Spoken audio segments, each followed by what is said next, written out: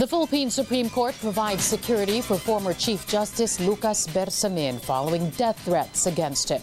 The Justice Department ready to investigate those threats. Philippine Vice President Leni Robredo tackles a drug war with the enforcement cluster of the Interagency Committee on Anti-Illegal Drugs, or ICAD. The Philippine Bureau of Immigration sends hundreds of illegal foreign workers back to China. And the U.S. House Intelligence Committee opens its first public hearing of the Trump impeachment inquiry. The American president says he was too busy to even watch the proceedings. Good afternoon. I'm Carmina Constantino. Dateline Philippines begins right now. Welcome to the program. The Philippine Supreme Court is providing security for former Chief Justice Lucas Bersamin, who has been receiving death threats. The High Court confirmed the threats against Bersamin, but did not say where they were coming from. Manila's Justice Department says it is willing to investigate the matter and provide additional protection for Bersamin. Bersamin retired last October 18th. The United States has expressed its full support for the Philippines' war on drugs. That's according to Philippine Vice President Leni Robredo, who co-chairs the Interagency Committee on Anti-Illegal Drugs, or ICAD. Robredo met with officials from the U.S. Drug Enforcement Agency, the State Department, the FBI, and the U.S. Agency for International Development Wednesday. The issues discussed include having a clearer baseline data on the drug situation here in the Philippines, amending Manila's Comprehensive Dangerous Drugs Act, and strengthening programs on drug use prevention and community-based drug rehabilitation. The Philippine Immigration Bureau deporting more than 300 illegal workers back to China. Immigration spokesperson Dana Sandoval says the first batch already left via 3 chartered flights this morning. 2 more are scheduled to leave at 8 this evening. The cost is covered by the Chinese government. The undocumented workers were part of the more than 500 foreigners arrested in Parañaque City last month for their alleged involvement in an online investment scam. The Immigration Bureau says it is stepping up its crackdown on illegal foreign workers, mostly Chinese. We're not targeting specifically the Chinese per se, but what we're looking at is all the foreign nationals who are working here illegally. We've seen a rise of the arrests from last year to this year. I think it was more than tripled. So we're very aggressive when it comes to arresting the illegal aliens. We have arrested, I think, around more than 1,500 for this year already. Motorists and commuters brace for heavy traffic in parts of Metro Manila and nearby provinces today as the Metropolitan Manila Development Authority conducts a traffic simulation for the upcoming Southeast Asian Games. Let's get more details now from ABS-CBN's Ron Gagalak, who joins us on the line. How are things looking out there on the streets, Ron? Well, Carmina, the Metropolitan Manila Development Authority is all set to conduct the traffic simulation exercise this afternoon as part of the preparation for the forthcoming Southeast Asian Games. What will happen is that from several hotels in Metro Manila, where athletes and officials are billeted, they will be escorted by the MMDA and the PNP through a convoy towards the Philippine Arena in Bulacan for the opening ceremony of the Southeast Asian Games. Traffic officials will implement a stop-and-go scheme where motorists will be stopped for a while until the delegate convoy are able to get through. The simulation will be conducted to determine any problems that they may encounter in the midst of the traffic gridlock during the actual days of the SEA Games. Roads that will be most affected will be the stretch of EDSA, Ross Boulevard, and the North Luzon Expressway. However, other roads such as Macapagal Avenue, Quirino Avenue, Mindanao Avenue, and the South Luzon Expressway will also be part of the simulation exercise. The Metro Manila Development Authority said the delegates' convoy will use the yellow lanes but will also traverse through the underpass and the flyovers. Although it will only be from 1 to 4 o'clock this afternoon, some motorists believe this simulation activity will add to the traffic mayhem experience already in the metro. The MMDA, however, assured the public that they will try their best to make the simulation exercises less inconvenient for those motorists that will be affected by the stop-and-go scheme. Here in Metro Manila, Carmina, around 20 hotels will be used for the SEA Games, and around the same number of sports venues will be the competition sites.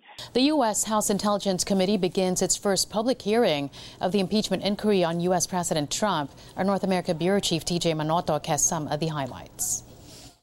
The committee will come to order. Good morning, everyone. As the public impeachment hearings finally began, House Intelligence Committee Chair Adam Schiff immediately laid the groundwork with his opening statement on the impeachment inquiry on President Donald Trump. The questions presented by this impeachment inquiry are whether President Trump sought to exploit that ally's vulnerability and invite Ukraine's interference in our elections, whether President Trump sought to condition official acts, such as a White House meeting or U.S. military assistance, on Ukraine's willingness to assist with two political investigations that would help his re-election campaign.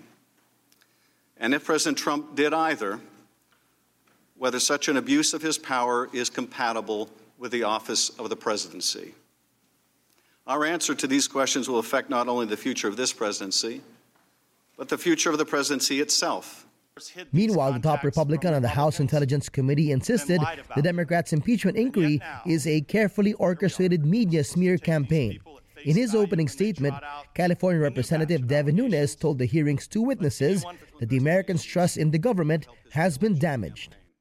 By undermining the president, who they are supposed to be serving, the elements of the FBI, the Department of Justice, and now the State Department have lost the confidence of millions of Americans who believe that their vote should count for something. It will take years, if not decades, to restore faith in these institutions. Ambassador Bill Taylor, the United States top diplomat in Ukraine, and Deputy Assistant Secretary of State George Kent went on and explained in meticulous testimonies the series of events that led up to the controversial phone call that is now at the center of the impeachment inquiry. Taylor reiterated that it was clear to him that an investigation into former Vice President Joe Biden and his family was tied to a U.S. military aid. By mid-July, it was becoming clear to me that the meeting President Zelensky wanted was conditioned on the investigations of Burisma and alleged Ukrainian interference in the 2016 U.S. elections. It was also clear that this condition was driven by the irregular policy channel I had come to understand was guided by Mr. Giuliani. Ambassador Sondland told me that President Trump had told him that he wants President Zelensky to state publicly that Ukraine will investigate Burisma and alleged Ukrainian interference in the 2016 election. Meanwhile, it was the first time that Kent has elaborated in public that Trump's personal attorney, Rudy Giuliani, who was tagged as being part of an unofficial foreign policy working on Ukraine, that Giuliani ran a campaign to smear the former U.S. ambassador to Ukraine. Over the course of 2018 and 2019, I became increasingly aware of an effort by Rudy Giuliani and others, including his associates Lev Parnas and Igor Fruman, to run a campaign to smear Ambassador Yovanovitch and other officials at the U.S. Embassy in Kyiv. During the late spring and summer of 2019, I became alarmed as those efforts bore fruit. Some new information did come out from the public testimony of Taylor, now speaks of a July 26 phone call of Ambassador Sondland and a staffer of Taylor, saying he could overhear Trump asking about the investigation. Sondland said then Ukraine was ready to move forward. So your staff member overhears the president asking about the investigations, meaning Burisma and the Bidens in 2016. And Ambassador Sondland told President Trump that the Ukrainians were ready to move forward? He did. When the Republicans had their time to question the witnesses, majority of their time was spent on digging into 2016 elections conspiracies and the questions of corruption or ethical issues with Hunter Biden working with Burisma. Ambassador Sondland, meanwhile, is set to testify next Wednesday. The hearings resume on Friday, with former U.S. Ambassador to Ukraine, Marie Yovanovitch, being the center of attention. TJ Manotoc, ABS-CBN News. U.S. President Trump did not tune in to Wednesday's hearing, saying he was too busy to do so. The hearing coincided with Trump's meeting with Turkish President Tayyip Erdogan at the White House. It's a witch hunt, it's a hoax. I'm too busy to watch it, so I'm sure I'll get a report. There's nothing, I have not been briefed, no. There's nothing there. I see they're using lawyers that are television lawyers. They took some guys off television. The latest now in the unrest in Hong Kong. A man dressed in black falls to his death in the district of Tsing Yi. Police are still investigating if the incident is related to the anti-government protests gripping the Chinese-ruled city. Parts of Hong Kong have been paralyzed by the demonstrations as train stations, schools and businesses closed. Police, meanwhile, justify their use of force, saying the violence inflicted by the protesters has reached a deadly level.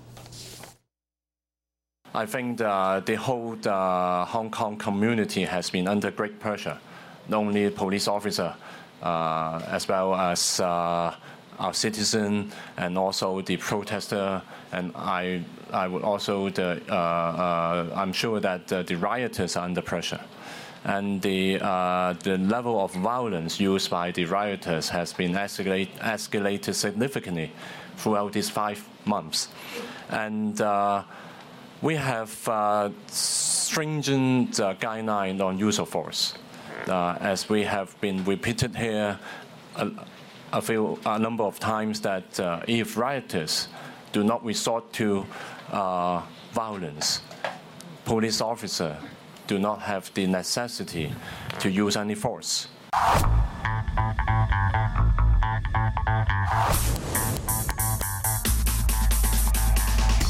Well, there won't be a rematch of the Battle of Katipunan in the UAAP Finals. The UST Growling Tigers made sure of that by knocking out the second-seeded UP Maroons in their do-or-die step-ladder series. The Tigers made a stunning comeback from 4 points down late in the fourth quarter to beat the Maroons 68-65. UST point guard Renzo Subido made the biggest shot of his career, knocking down a three-pointer with under 23 seconds left to give the Tigers a 66-65 lead. UST's Chabrio then iced the game with 2 free throws. As UP failed to score on the ensuing possession, UST advances to the finals, where they will be facing the unbeaten 2-time defending champions, the Ateneo Blue Eagles. Game 1 of the best of 3 finals kicks off Saturday. So that's 2 triples negated already. Right. Yo, stepping back. Ho-ho! And the MVP! And that's today's online edition of Dateline Philippines. Thanks for joining us. I'm Carmina Constantino. Don't forget to like and share this video and leave your comments below.